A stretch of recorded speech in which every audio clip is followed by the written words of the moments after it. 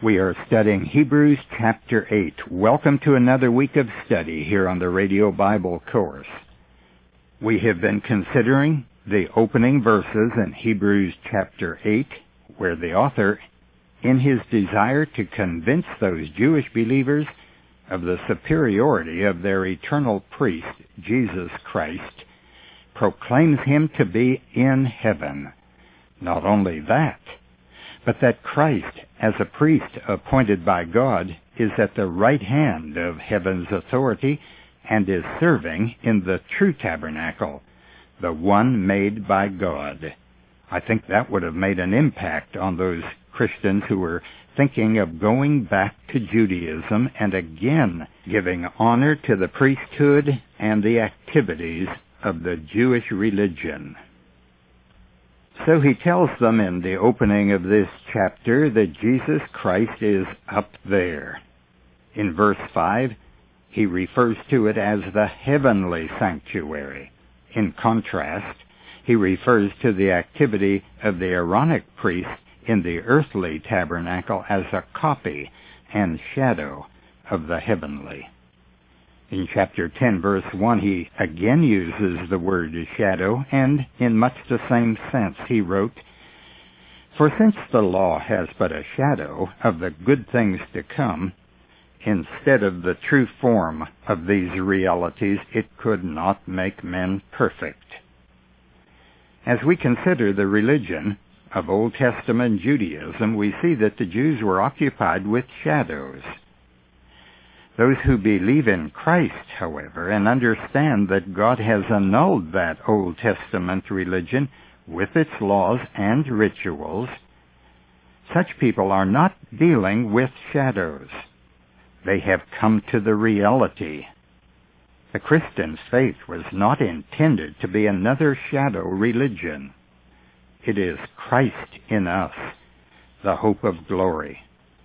It is a personal union with our high priest in the true sanctuary where God is. And those who have come to true faith in Jesus Christ can say, "We are the circumcision, who worship God in the Spirit and have no confidence in the flesh and glory in Christ Jesus." That's what Paul said in Philippians chapter 3. The Christian faith, it can be said, is not concerned with things. It focuses on a person. It is not going to church. It is instead recognizing that we who trust in Him alone are the church. It does not view a building as a house of God. Instead, it agrees with the inspired word that my body is the dwelling of God, His temple. Now beware of shadows. Shadows introduce formalism, and formalism is deadly in Christianity. It kills what the Spirit of God wants to do with new creatures in Christ. It makes zombies out of Spirit-born babes in Christ. Your church may have a cross on the building, but no cross in its message. Urge them, if that be the case, to take down the cross if it isn't being preached as the only way to God. We ought to remove that symbol of hypocrisy. The cross on a building may be deceitful. Visitors have a right to assume that what is displayed outside will be heard inside. Is this important? Well, the Apostle Paul wrote in 1 Corinthians 1 that the message of the cross was the heart of his message. Listen to what he said in chapter 1, beginning with verse 17. "For Christ did not send me to baptize, but to preach the gospel, not in cleverness of speech, that the cross of Christ should not be made void. For the word of the cross is to those who are perishing foolishness, but to those who are being saved it is the power of God. For it is written, I will destroy the wisdom of the wise, and the cleverness of the clever I will set aside. Where is the wise man? Where is the scribe? Where is the debater of this age? Has not God made foolish the wisdom of the world? For since in the wisdom of God, the world through its wisdom did not come to know God, God was well pleased through the foolishness of the message preached to save those who believe.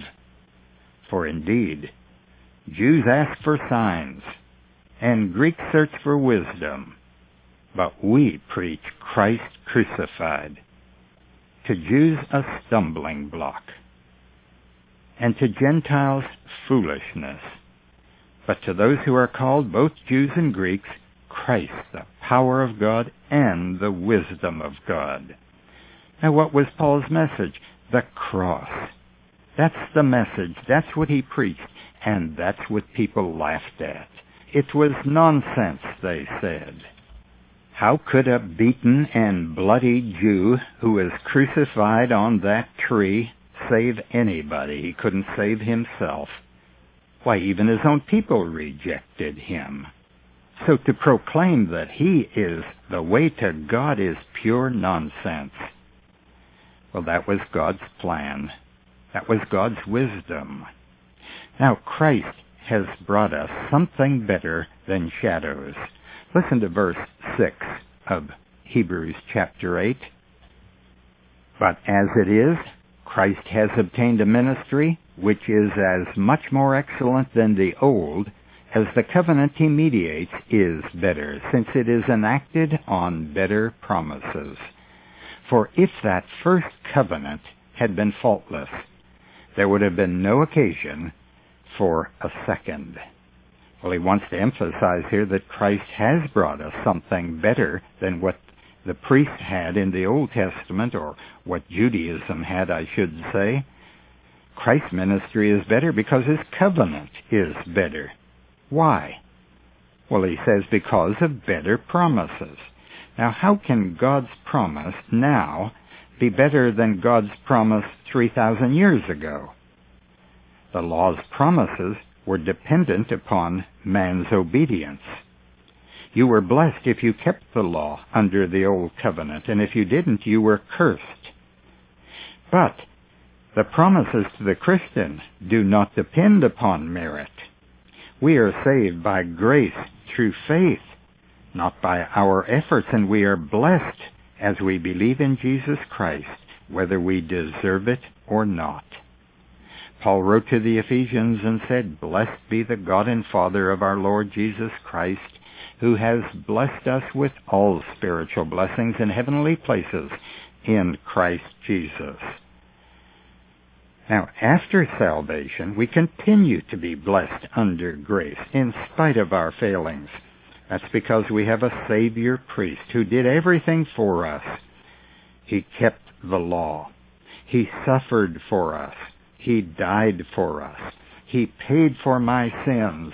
And the good news is that God is satisfied. That's the meaning of the word propitiation. Christ is the propitiation for our sins, and not for ours only, but also for the sins of the whole world. Now there's a second reason why the old covenant is inferior to the new. Paul gives it in Romans chapter 8, verse 2 and following. He writes, "For the law of the Spirit of life in Christ Jesus has set me free from the law of sin and death. For God has done what the law, weakened by the flesh, could not do, sending his own Son in the likeness of sinful flesh, and for sin, he condemned sin in the flesh, in order that the just requirements of the law might be fulfilled in us." Now, additionally, Paul in Galatians 3:21 wrote this, "For if a law had been given which could make alive, then righteousness would indeed be by the law." God's prophet Habakkuk in the Old Testament wrote, "The just shall live by faith." The law covenant, however, isn't concerned with faith. It doesn't tell man to believe something, it tells him to do something. And so there are over 600 laws that are part of that covenant. Now the writer tells us that Jesus Christ has obtained a ministry which is as much more excellent than the old, that is, the old priesthood, as the covenant he mediates is better than what? Better than the old covenant. Now, if you have a better covenant, why would you ever want to consider living by the inferior covenant? That doesn't make sense. But most Christians today, I'm afraid, are very much concerned with that old covenant. They somehow can't see that they have a better covenant. And perhaps the reason is there is not enough Bible teaching. I mean Bible teaching, verse by verse, so that people will come away from church with an understanding of what God has done through Christ. Shouldn't people who go to church expect to hear the Word of God? When I visit a church, if I don't hear the Word of God, I don't go back. I expect not to hear a man speaking, but to hear a man speaking God's Word and explaining it and exhorting the believers from that Word of God. Is it more important that we hear God or that we hear a man?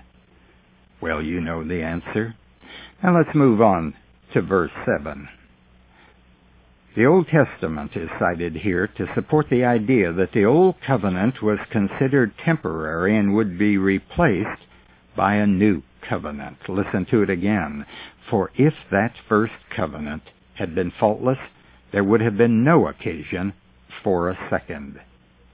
As early as the 6th century BC, Jeremiah prophesied for God that something better was on its way. The fact that a new covenant was planned by God is one of the strongest reasons known for abolishing the old. When we today try to live by the Mosaic law, or call it the Mosaic covenant, or the covenant made at Mount Sinai, we are interfering with God's plan for something better. Now that's spiritual anarchy.